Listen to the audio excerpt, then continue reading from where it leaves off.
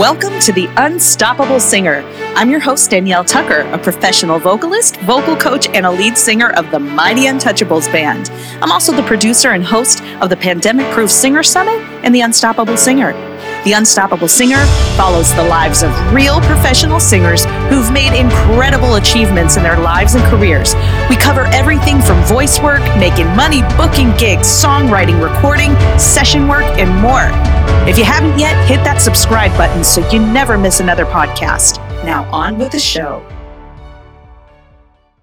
And this is going to be really exciting. I'm super excited to talk to her. It is Leyla Hoyle. Born in Lima, Peru, Leyla moved to Los Angeles, California at the age of 20 and started a very successful career as a studio singer and voiceover artist. She's recorded background vocals for a very impressive list of international stars such as Gloria Estefan, Justin Timberlake, Chris Stapleton, Demi Lovato, Selena Gomez, Juan Gabriel, Celine Dion, and Andrea Bocelli, Mark Anthony, Julio Iglesias, Luis Miguel, Enrico. Oh my gosh, this list is absolutely incredible. She has also sang at the Oscars with Mary J. Blige. She's been featured in movie soundtracks such as Ice Age 2, Happy Feet, The Emperor's New Groove, Nacho Libre, Along Came Polly, Seabiscuit, and recently ENCANTO, the Academy Award winner as the Best Animated Featured Film. And she not only sang music written by Lin-Manuel Miranda in this, but also has a solo on We Don't Talk About Bruno, which has been number one for weeks upon weeks upon weeks, and is definitely a household favorite here in my home for sure. Man, there is so much to talk about with Leyla. I'm going to bring her on right away so we can dive into our conversation. Hello, Leyla. Hi, Danielle. How are you? I'm good. Thank you. It's so excited to be here with you. I'm excited to have you. It's really an honor that you take the time to do this and come chat with me tonight. Man, your list of credentials in your bio is so lengthy and impressive. I hate to leave anything out, but I hope that we'll get a chance to, highlight a lot of those experiences that you've had with so many amazing artists. Before we get to all of that, though, tell me in a nutshell, what's going on in your career and life these days right now? Oh, my goodness. Well, right now, to tell you the truth, I am very focused. Like I share in my bio with you that I'm very involved in my church. Mm-hmm. So starting now, it's a very, very, very busy season planning all the events coming. So production-wise for me has been a little bit slow. So that at church has kept me really busy. Yeah. Mm-hmm. That's great. I know singing is so seasonal. I feel like as singers, we have our holiday season where we're doing a lot of, those of us that do church work are doing a ton of church stuff. And then we've got our corporate season, our wedding season, like all the seasons. But I guess we're really fortunate though for that it's a little bit something different all the time. So you are on a worship team there, leading worship. Yeah, actually, I'm a part of a big church. The name is Shepherd Church. Our main campus is here in Porter Ranch, California. Mm-hmm. But we have 2 other satellite campuses, and one is in the Woodland Hills area, and I'm the worship director there at the Woodland Hills area. So I have to be in charge basically of all the music there, so. Mm-hmm. Mm-hmm. Awesome. That's great. Did you grow up singing in the church? Is that somewhere that you started from? No, not at all. When I was growing up in Peru, the main, basically the country is Catholic, but not devout. They're not like really committed to their faith. So basically just I would learn a few hymns here and there, but nothing like really deep into the church, Mm-hmm. And it wasn't until a few years ago that I really became like really, really involved, So I didn't grow up in the church. I came to my faith late in my life, actually. Oh, how interesting. Yeah. Well, it's amazing. having been in the church for decades myself, how music in the church has evolved, especially in the Christian churches, and just how it's not your days of volunteer people from the congregation coming up to do the singing every week. I mean, churches have really gotten really sophisticated with their music programs and the worship teams and just the production of them. What are your thoughts on that? Do you like how music's progressed in the church? Yes, up to a certain point. I try to keep a balance. Mhm. Yes, I try to, like, every time that I can, I'm recruiting singers or musicians, I want to make sure that, for example, a singer, that's their gifting. I just don't want to put somebody that would like to do it, but basically is not their strongest Right. thing to do. So I am very meticulous about having, like, auditions to make sure that Mhm. you don't set up anybody for failure. Yes. And I just want to make sure that whoever is there, first of all, that they have a gift that Mhm. you can also, as a leader, nourish and Mhm. help them grow, not only with their gifting, but also if I see that somebody has a potential to become a worship leader, also to start nurturing in that area so they can just grow. Mhm, mhm. Yeah, I can see that too, and I know, having seen it progressed over the years. I know that there's an argument that I hear, or a debate that I hear a lot, that oh, it should be congregation based. It should be just volunteer. It shouldn't be such a show or a perfect thing. But it's so I'm sure there's valid points in that argument. But when you step back and think about what it is that you're trying to accomplish with the music at church, you really have to look at the greater good as a whole, because number one, people are going to be attracted to the church in the first place if they are receiving the gift of excellent music every week. If, Totally. if it's Totally. Like, that was inspiring. my experience. Like I mentioned, I came to my faith very late in my life. Mhm. When I was looking for churches to go, a church that I would feel comfortable, and especially as a new Christian, I was looking for something that it wasn't, like, too charismatic, because that could be, like, a little bit overwhelming. Mhm. And I went to Shepherd Church for the first time. The first thing that made such a huge impact on me was the quality of the music. Mhm. So I can definitely speak firsthand that I decided to stay there. My family and I started going there because we felt comfortable with the music, and the level of music Mhm. quality was something that my whole family is very musical. We all were able to relate and to feel comfortable, like the sounds, the songs, the singers. It was something that we wouldn't just go, like, "Ooh," you know. Cringy. Yes.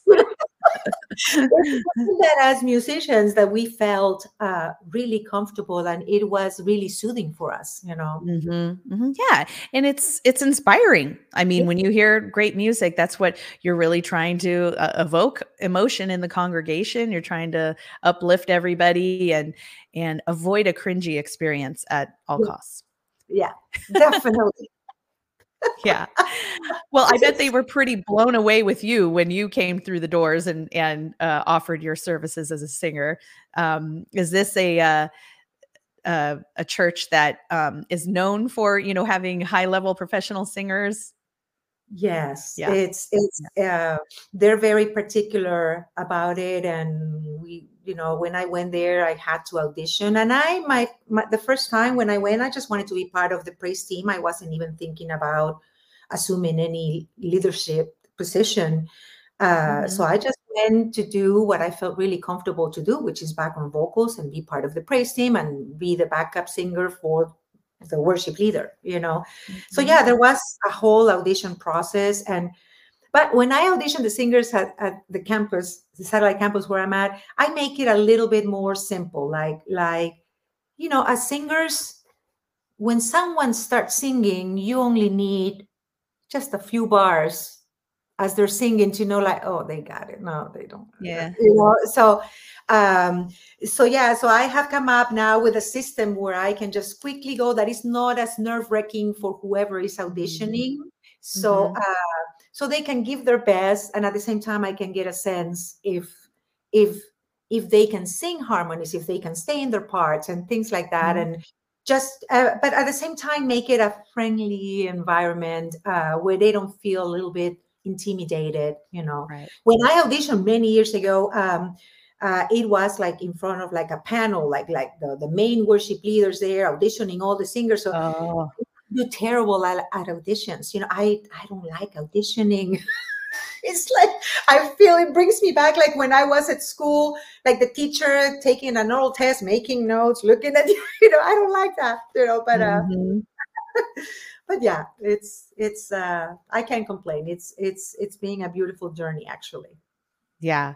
Oh, that's great. I'm glad to hear that you have a system that's a little kinder in the process of doing that. Auditioning is a hard thing, and I'm so surprised that as a culture, audition and judging is such a thing for us. We I don't know why it is that we want to subject ourselves to to that much criticism, but it really has become addicting, and that is a different mindset for singers because as an artist you want to be able to step out on the stage and create a performance, engage with your audience, create an experience for everyone. The last thing you want to do is be getting in the head of somebody who is potentially critiquing you or judging you. That's a completely different mind trip. Yeah, I'm not good. I'm not good at that. I mean, the pressure that I feel, it's like, it's, I don't do well. I don't do well. Probably I'm also my worst critic. So I tend to be really bad on myself sometimes, but in my mind, I have such a hard time with it. I have no problem singing in front of 10, 20,000 people if I have to. But when it comes to sitting in front of a panel of 3 people that they're going to be taking notes and looking at me, to me, that's yeah. to me, like, I don't do well. It's personal at that point. Singing is such a personal thing, Yeah. Like verses, for example. I also do voiceovers, and I can do so many auditions for voiceovers, and that to me, I'm not nervous about it because it's not as intimate as when you sing. Sing Right. comes from here. So voiceovers, it's okay. I can do auditions. I don't mind the criticism, but with singing is completely different. Gosh, that's a great point. That's really, really interesting because talking, I guess the acting aspect of it is not as vulnerable as singing. The singing, that's a full body expression, not Yes. as much as talking, right? Yeah, Yeah. exactly. Oh, I never thought of it that way. Yeah. Well, let's step back and go back to your roots. Tell me where you got your start as a singer. Did you come from a musical family, or how did you get your start in the business? No, well, like some of my my uncles, they would sing just for fun, but none. Well, yes, there was one of my dad's cousins that I didn't get to meet, and she already passed away. She was a very well-known songwriter from Peru, and some of her songs were very well-known or are very well-known in Latin America. Okay.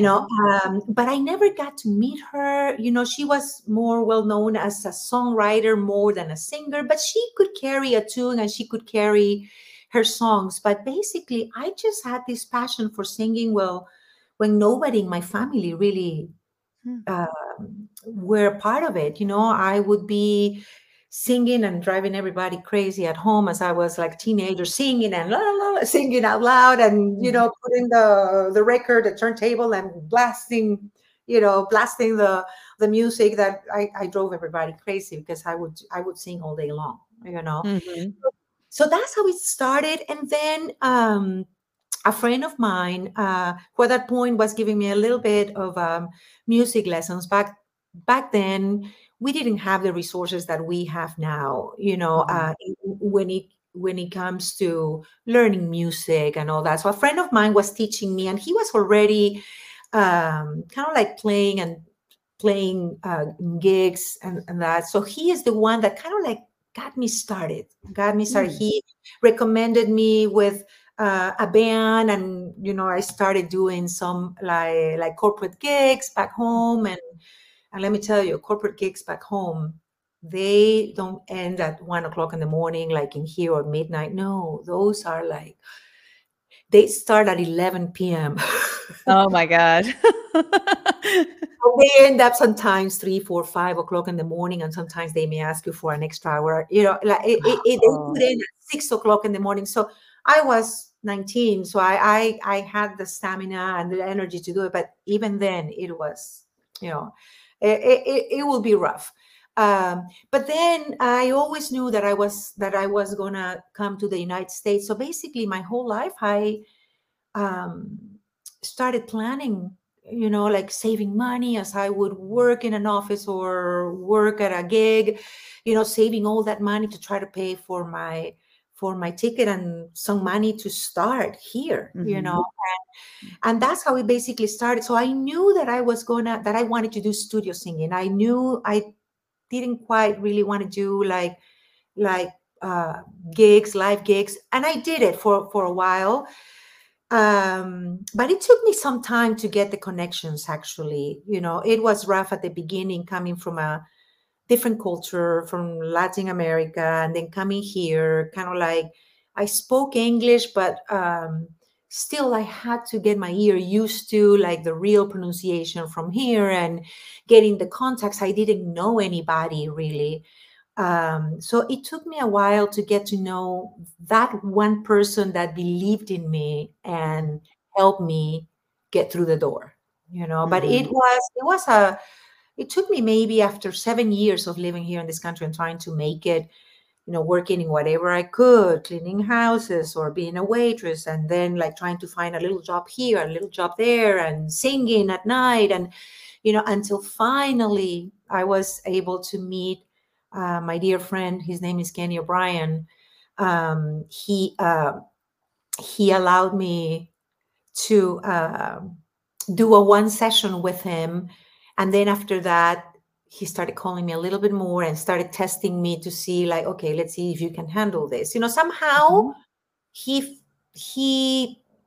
I don't know, he felt that he could start calling me. He gave me really an opportunity, and basically everything I know when it comes to studio, I owe it to him, because he's very meticulous. He like very meticulous, like in like all the details as a background vocals, matching the cutoffs, everything. So I had a great schooling with him. So but that's basically how it all started. At that point, like back in the early 90s, basically that's when I started. And at that point, the industry was at its peak. The Latin industry was at its peak, like so many recordings between jingles and productions, so much happening, which is not as much what is happening now, Right. That's very cool. So when you came to the United States, did you go directly to the Los Angeles area, or where did you land first? I landed first in Miami, and I stayed there for about 6 months, and then I moved to Boston. And that was a shock for me, because completely different weather. I think that I could say that I got even a little bit depressed of the shock, the culture shock, the weather, everything. I got accepted at Berklee College of Music, but unfortunately I couldn't finish. I had a student visa, but I was basically living on my own, just trying to make a living, so I couldn't afford it anymore, so then that's when I decided to come to Los Angeles. And when I came to Los Angeles, that's when it started feeling a little bit more like home, because the weather is very similar to Lima.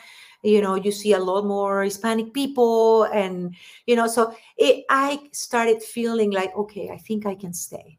Okay, Mhm. I think I can move forward now, so. Yeah. And did you make that switch to LA specifically for career reasons? Well, at that point, it was what it made sense. At that point, I was dating someone that we were living in Boston together, and then Mhm. we came here to Los Angeles because he also he was a musician. He passed away not too long ago, unfortunately. Mm. Um, and it made sense for the both of us to move here because he was also trying to make it as a musician, as I was trying to make it as a singer. So it made sense at that point for the both of us to Mhm. make that move from Boston to Los Angeles. Yeah. So Okay. yeah. I wanted to back up just a little bit and touch on something that you had said about early in your career, knowing that you wanted to be a studio singer. Yes. So, would you say that like early on when you had your initial aspirations as a singer, were you picturing yourself becoming a star? Is that something you had ambition for, or were you really just more interested in the actual act of like having a singing job? Because most of us, we start out, we don't even know that session singing is a thing. Yeah. We don't even know that that's an opportunity. But I understand that you were mentored by somebody who was in the music industry already. But what was that vision for your career? Well, maybe when I was a teenager, and that you sing, probably, every teenager has that dream of one day becoming a star. Mhm. Um, but then when I was hit with the reality of like moving here to the United States, and having to face basically life on my own, Mhm. I just want to point out, way back then when I was growing up, the Latin culture is very overprotective. Like, especially as a daughter, you're very overprotected by your parents, and then all of a sudden come and face life on my own Mhm. was a shock. Was a shock. So then, even though when I was a teenager, I would dream, or maybe one day I can become a star and famous, you know. Somehow that dissipated. There was a Mhm. point that I just didn't want to. I didn't even think about it. I just somehow studio work, doing recordings. Um, Mhm. it's what kind of like started like catching my attention, and Mhm. I was very interested in that. Uh, because I did for a while, like I would sing at some clubs and things, but it was like really like so tiring. Probably also because I Mhm. also have a full-time job, and then having to sing at night, it was like I would go like many hours with many days with not much sleep. Right. Yeah. So then when studio work started happening, I knew that that was what I wanted to do. That Mhm. it somehow it made sense. I love the structure of the studio. I love that the creativity part, and like building up all the vocals and the background vocals, and Mhm. it really, I really love it. I really Yeah. love it. And once you hear everything, you go like, oh, it's, and then the teamwork, that you have Mhm. to learn to do as a background vocalist. It's technical, but it's Mhm. a form of art in itself. So Yeah. Yeah, I know the whole experience of live performance and studio work, they're two different planets, that you're working on. Of course, I love live performance. I love the social aspect of it and the adrenaline and everything. But being in the studio too, it's a whole different social experience. yes, You have so much more space just to have fun and, interact with the engineer or other singers, whoever's in the studio with you at the time. And it's definitely, there's so much more space for creativity and, using that those gifts, that you have. yes, So I yes. can see why, some of us definitely choose one path or another, wanting to be in the studio as your main thing or be on stage as your main Yeah. thing. And I think that as you are experiencing the whole process, of like Mhm. doing live gigs and then studio, somehow you start shifting in the direction that makes sense to you. Mhm. Like, for example, I never really wanted to audition to go on tour. I never saw myself doing that. I don't know if it's because I just like being in town and being comfortable about just like, okay, you do the session, you go, you do the work, and then, okay, once you're done, you're done, and Mhm. you go back home. So I don't know if it's that, but some of my friends, they've done touring, they've done all these amazing gigs, but that was never really my passion, to Yeah. do. Yeah. Oh, yeah. So going back to, fast forward through your bio nowadays, I mean, you are singing on some major, major projects. Where would you say along your journey, once you're in LA and you're picking up a lot more session work, what were some of your kind of career breakthrough moments where the opportunities began becoming more, I guess, big league for you? Yeah. Well, like I mentioned, my friend Kenny O'Brien, Mhm. definitely meeting him, when I met him, that was the beginning of everything. Because at that point, he's almost retired now, but at that point, he was at its peak. He was like, and most of the work that I've done is for the Latin industry, Mhm. and at that point, he was considered probably one of the top vocal arrangers in the um, Latin industry. And meeting him was, I would say, the breakthrough point for me, Mhm. because once he called me for that project, and he saw that I was able to do it, he kept on calling me, and somehow he liked the blend that his voice and my voice had. And from that point on, basically, since he was probably the top call at that point, that's through meeting him, that's when things started happening. And that's when I started like recording for all these artists, and then after that, once you meet producers or once you meet other singers, it also becomes like a word of mouth kind of thing, Mhm. that then they recommend you. And um, because it's not only the talent, it's also, I would say 50% is your talent and the other 50% is your attitude. If Yes. they don't get along with you, it doesn't matter how good you are, they just won't call you. If you're difficult to work with, they just don't want to work with you, Right. uh so um so thank goodness, I got along with most of the people that I met, and Mhm. that's how everything started happening, and then I was really blessed to get to meet like huge contractors from the general market, like Edie Lehman. I don't know if Mhm. that she would call me. She's the one that called me for Emperor's New Groove. She called me for part of Encanto. Also, Antonio Sol is the one that called me for the other part of Encanto, for the We Don't Talk About Bruno part. Uh, Mhm. and that's how slowly things started, the wheels started rolling, and it started happening. And then everything is basically by word of mouth. Mhm. Yeah, that is really cool. I love that you mentioned 50% talent, 50% attitude. That's something we talk about on this program tirelessly because it really is true. I mean, obviously your skill set is so important and you really do, have to know your stuff and be good at what you do. But when you really think about the population of musicians that have a great skill set and really know their stuff, it's a lot. But they're not all easy to work with. They're not fun to work with.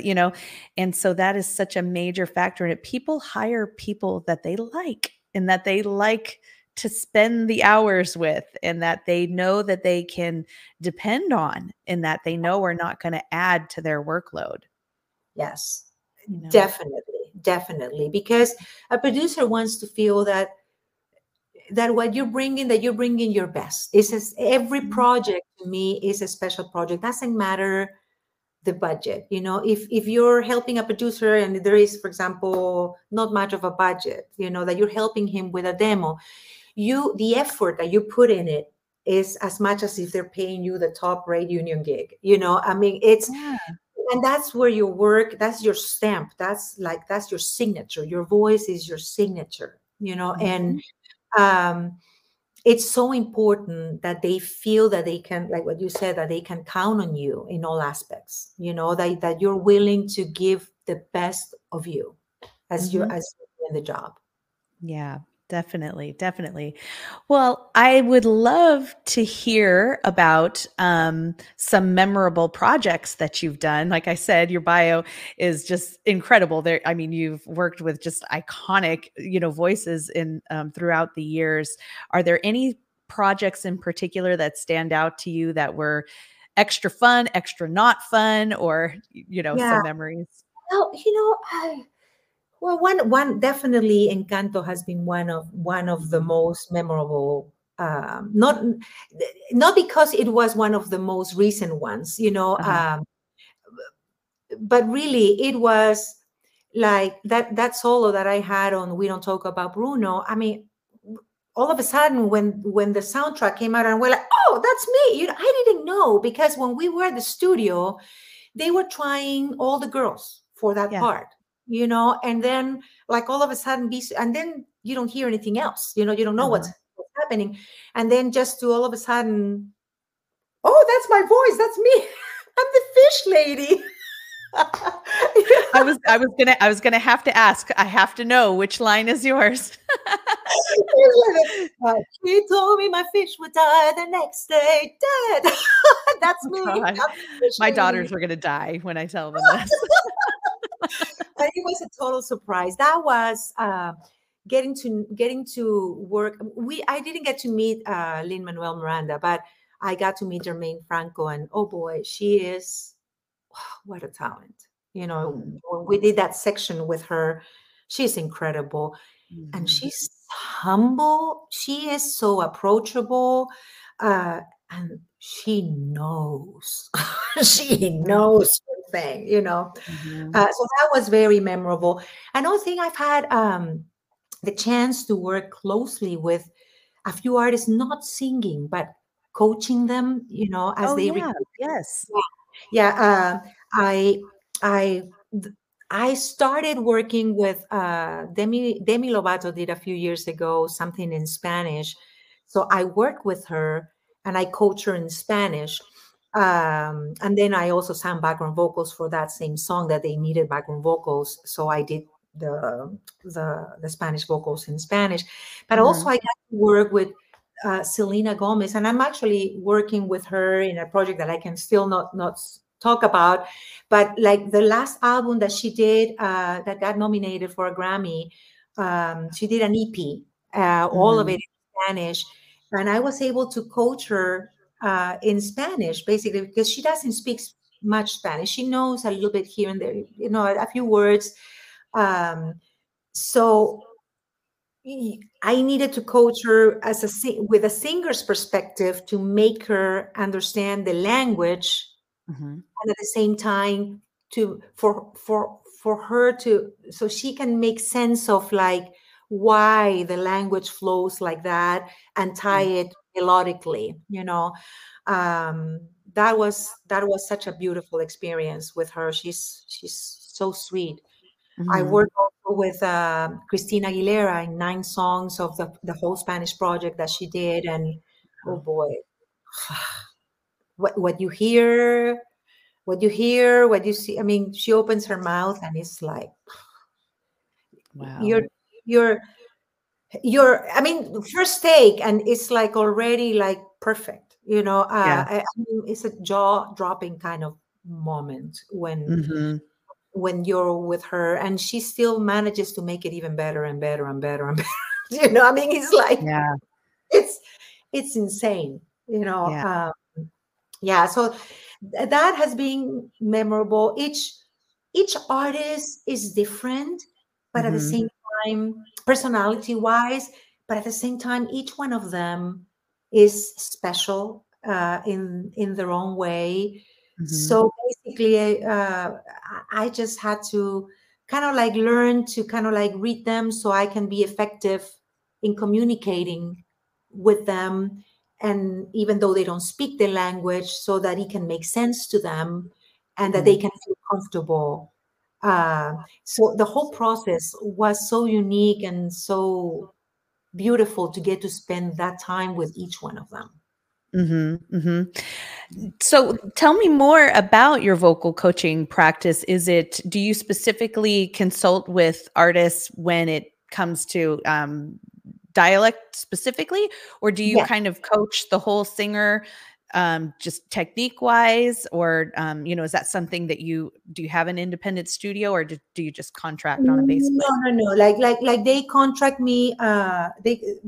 The times that I've worked with the few artists that I've worked, they contact me. They contract me for a specific project, Mm-hmm. and it's mostly for them to understand the dialect. It's Mm-hmm.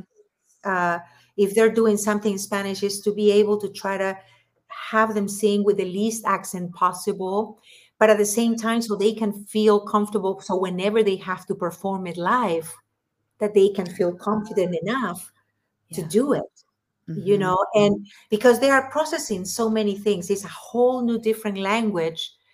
Uh, and with a language that they don't know, and they may be somewhat familiar, but they don't really speak it. Mm-hmm. So I have to find ways to make them understand why, like, certain words are pronounced this way, how you tie certain vowels together. And but I have to find even sounds in English that they can relate to Mm-hmm. into the new language. You Mm-hmm. know? So uh, there's not a set of rules for it. Mm-hmm. It's you just have to adapt it to each individual artist and to the Mm-hmm. personality, and to make them work through because it's a little bit nerve wracking for them. It's a whole lot of pressure Yeah. because there are times that they get stuck, and you just have to find the ways to help them get through that little Mm-hmm. bump. Mm-hmm. Yeah. Well, speaking of nerve wracking, I mean, what is it like though on your side when you get a phone call from someone saying like, "Oh, hey, can you come? We have this artist named Christina Aguilera in the studio. Maybe you've heard of her. Can you come work with her?" Or, I mean, Selena Gomez. Oh, What is that feeling for you when you get a call like that? oh my goodness. It is like, oh, uh, and like I told you before, I am my worst enemy. So the Yeah. first thing, like sometimes I just have to go like, no, Leyla, you can do this. But there is that part of me that sometimes I want to go like, because it's such a big responsibility. But, I've done it already enough times that I can get through my own insecurities. Mm-hmm. And just like the first thing that I do, okay, send me the material, send me the lyrics. So then what I do is before I go and see them, Mm-hmm. I take my time to like really kind of like uh, have like an overview of like, okay, this area might be a trouble area. I kind of like make my points and my marks ahead of time, like where could be a language barrier or Mm-hmm. pronunciation barrier, because certain sounds that we have in Spanish you don't have in English. Mm-hmm. So those are the notes that I'm taking ahead of time, uh, to make sure that I can communicate effectively, Mm-hmm. so that they can process it, they can process the sounds, and so that they can let them out. Right. Yeah. And so once you're there in the studio and you're meeting these iconic artists for the first time, is it intimidating to then start trying to offer the coaching techniques, to someone who's obviously knows what they're doing quite well, and you certainly don't have to name any names at all, but do you find that they are coachable and kind of open to receiving the Like, yes, they are. My experience so far, who else I've worked with? Besides, I work also with Gwen Stefani. I did one song with her, and when they call you to do this, they are coachable. They know that they have the limitations, but at the same time, um, they want to be able to do their best. So they already worked in their minds that this is a challenge, and they already know that they're going to have to be flexible, and they're going to have to allow me to carry them, even though, like some of them may be like for example, Christina Aguilera. I mean, it's like, what can you do, or what can you teach her vocally? There's right. nothing, you know. Uh, but my experience with her was like really amazing, to tell you the truth. It was, uh, she knew what she wanted, but at the same time, she was open to hear what I had to say. And uh, she let me, like, no, because by instinct, she has already a great pronunciation. She has this, it's easy for her to grab it. Uh, so then when there were, for example, maybe one word that she would have a slight problem, I would be like, hey, listen, everything else is sounding so good that you can take care of this word. Let's just focus on that word. And I know it's annoying. I know it's frustrating, but if you don't fix it, everything is so great with no accent. And then that word is gonna, like, the accent is gonna jump, Yeah. you know. So she was very open, very flexible. Same with Selena. With Selena, we recorded everything during the pandemic. So I coached her. She was in New York. The recording engineer was in his studio, and I was here in my house, and we all connected to communicate via Zoom, but to record via audio movers. Okay. So everything was recorded remotely, So that was another thing, another challenge that I had to learn how to deal with, But there are certain things that you do as you're working on it, like in real time, and you just have to find ways to be effective, and if one way doesn't work, okay, let's be creative and let's do it this other way. And Yeah. so that's why I cannot really point out like which one was uh like my the most memorable. All of them with these artists have been really, really memorable, because each one of them is so unique. They have completely different personalities, and but it has been really, with each one of them, really beautiful to work with. Yeah. Very cool. One thing that stands out to me that I was thinking about is that obviously, approaching a project with a major artist like that and kind of having to have the courage, first of all, to do it. Yeah.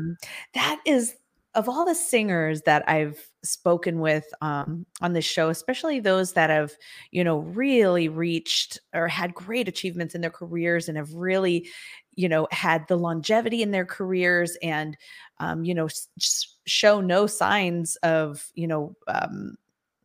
throwing in the towel at any time soon, despite all of the challenges in recent years and everything.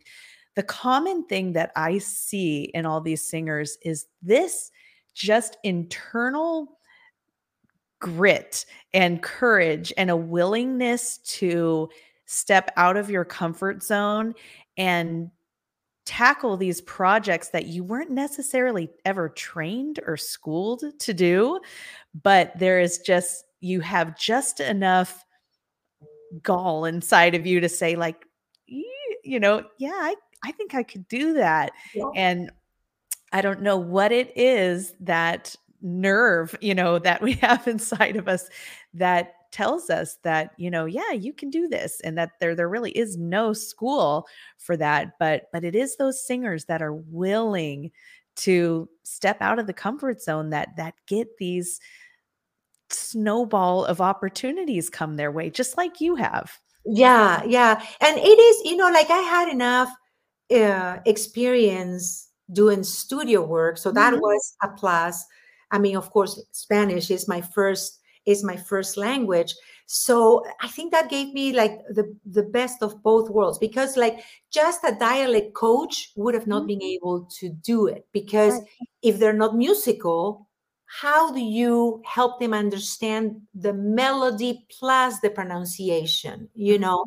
um, and so I already had that as a plus, being a singer myself and Yeah. being in the studio and knowing like, okay, let's just punch this part of the word, let's just punch the second half of the word, Mhm. like coming up. So then okay, with engineer, working alongside the engineer, okay, let's comp this, okay, this is, okay, now we got it, Yeah. so yeah, enough, enough technical experience with being a singer and the language that I was able Mhm. to do it. And also, I think it's also using common sense into how to adapt to someone's personality, especially when you're talking about a major artist. Yeah. Well, you have to adapt, like some of them need more talking, some of them you better not do so much talking and just be down to the point and be Mhm. have a plan of action, let's put it that way, but some of them may need a little bit more of that emotional thing. So that's when you have to use that discernment of like, okay, where do I go, how much do I say or how much I don't say. Yeah. Yeah. It is. It really is the importance of those soft skills, not necessarily the technical skills, which obviously are, critical as well. But I think it's harder, for people, like yourself who has such great self-awareness and that common sense and those soft skills, person skills, to anticipate like the emotional needs, the ego needs, all Yeah. of those different facets. And that it is amazing to me, just to see how, opportunities land for, Yeah, and special then gifted what I people like you. what I did is also, like, for example, if I knew that like the vocal producer was gonna be there, Mhm. for one of the first things I would communicate with the producer, since he or she is the one that knows the artist the most, and just asking, okay, so what do I expect? What is that this artist likes or doesn't like? I mean, so then he would tell me, oh, like just be direct to the point, don't say much in between, don't try to oh, okay, so I would try to get as much information as I could before I Yeah. started working with the artist, and then from that point, then you start using your own judgment, Yeah. So because there are smart. times that they get frustrated. There are times that they get cranky, or they get stuck. Mhm. And that's when you go like, what? Why don't we move on and let's just we'll come back to that later. Yeah. Things like that they can just like relax a little bit more. Mhm. Mhm. Very cool. Thank you for sharing all of that. Sure. Hey, I was getting up to speed on your Instagram this week, and I see that you have a musical family. If I'm not correct, you have a guitar playing son. Is that right?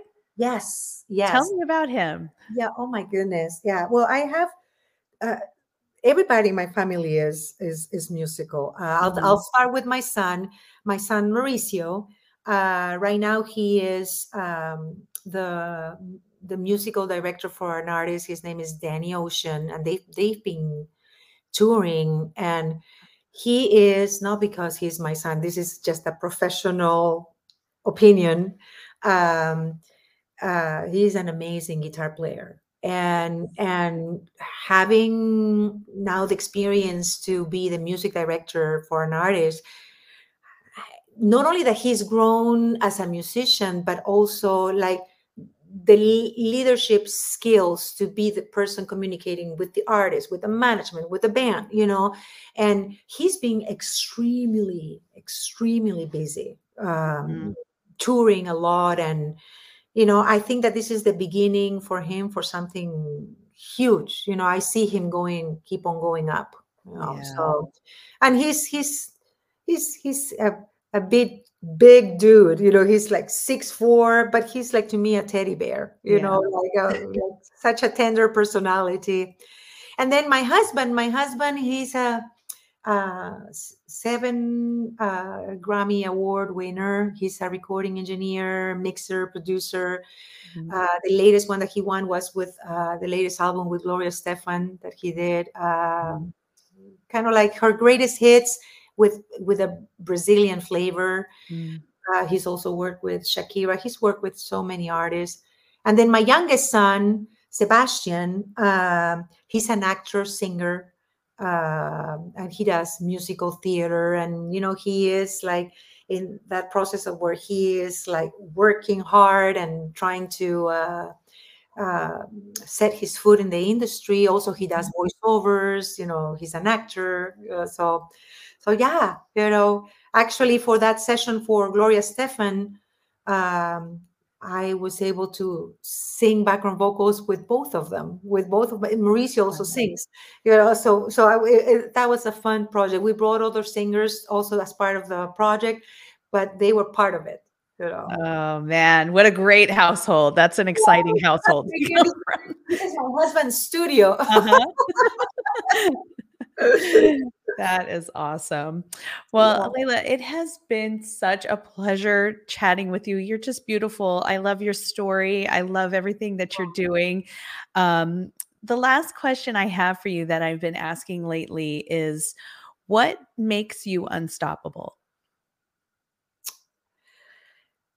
Okay, I don't want to get preachy here, but definitely it's my faith. My faith is what keeps me grounded, is what helps me get through those, like not only like the ups, but especially the downs of, of life, career, everything in general, So my faith is what gets me to persevere, to push through, and just not giving up, because my purpose is to give glory to God in everything that I do, whether it's in the industry or whether I'm at church or, even here in this platform, I'm talking about God, so definitely my faith is what makes me unstoppable. Beautiful answer. I love that so much. Well, again, thank you so much. I'm so grateful for your time and just your stories, your insight. I know that everybody's going to love this interview. Thank you to everybody who joined us live. Thanks so much for joining us. If you love this conversation as much as I did and would like to help support the podcast, please subscribe and leave a rating and review. To stay up to date with The Unstoppable Singer and get all the behind the scenes content, you can follow me on Instagram at Unstoppable Singer. And while you're there, please share this episode on your Instagram stories and tag me at Unstoppable Singer. Once again, I'm Danielle Tucker, a professional singer and vocal coach. I've spent the last 25 years crafting a successful career for myself in the music industry and showing other aspiring singers how to do the same. The world needs your voice now more than ever. So get out there and create an unstoppable career.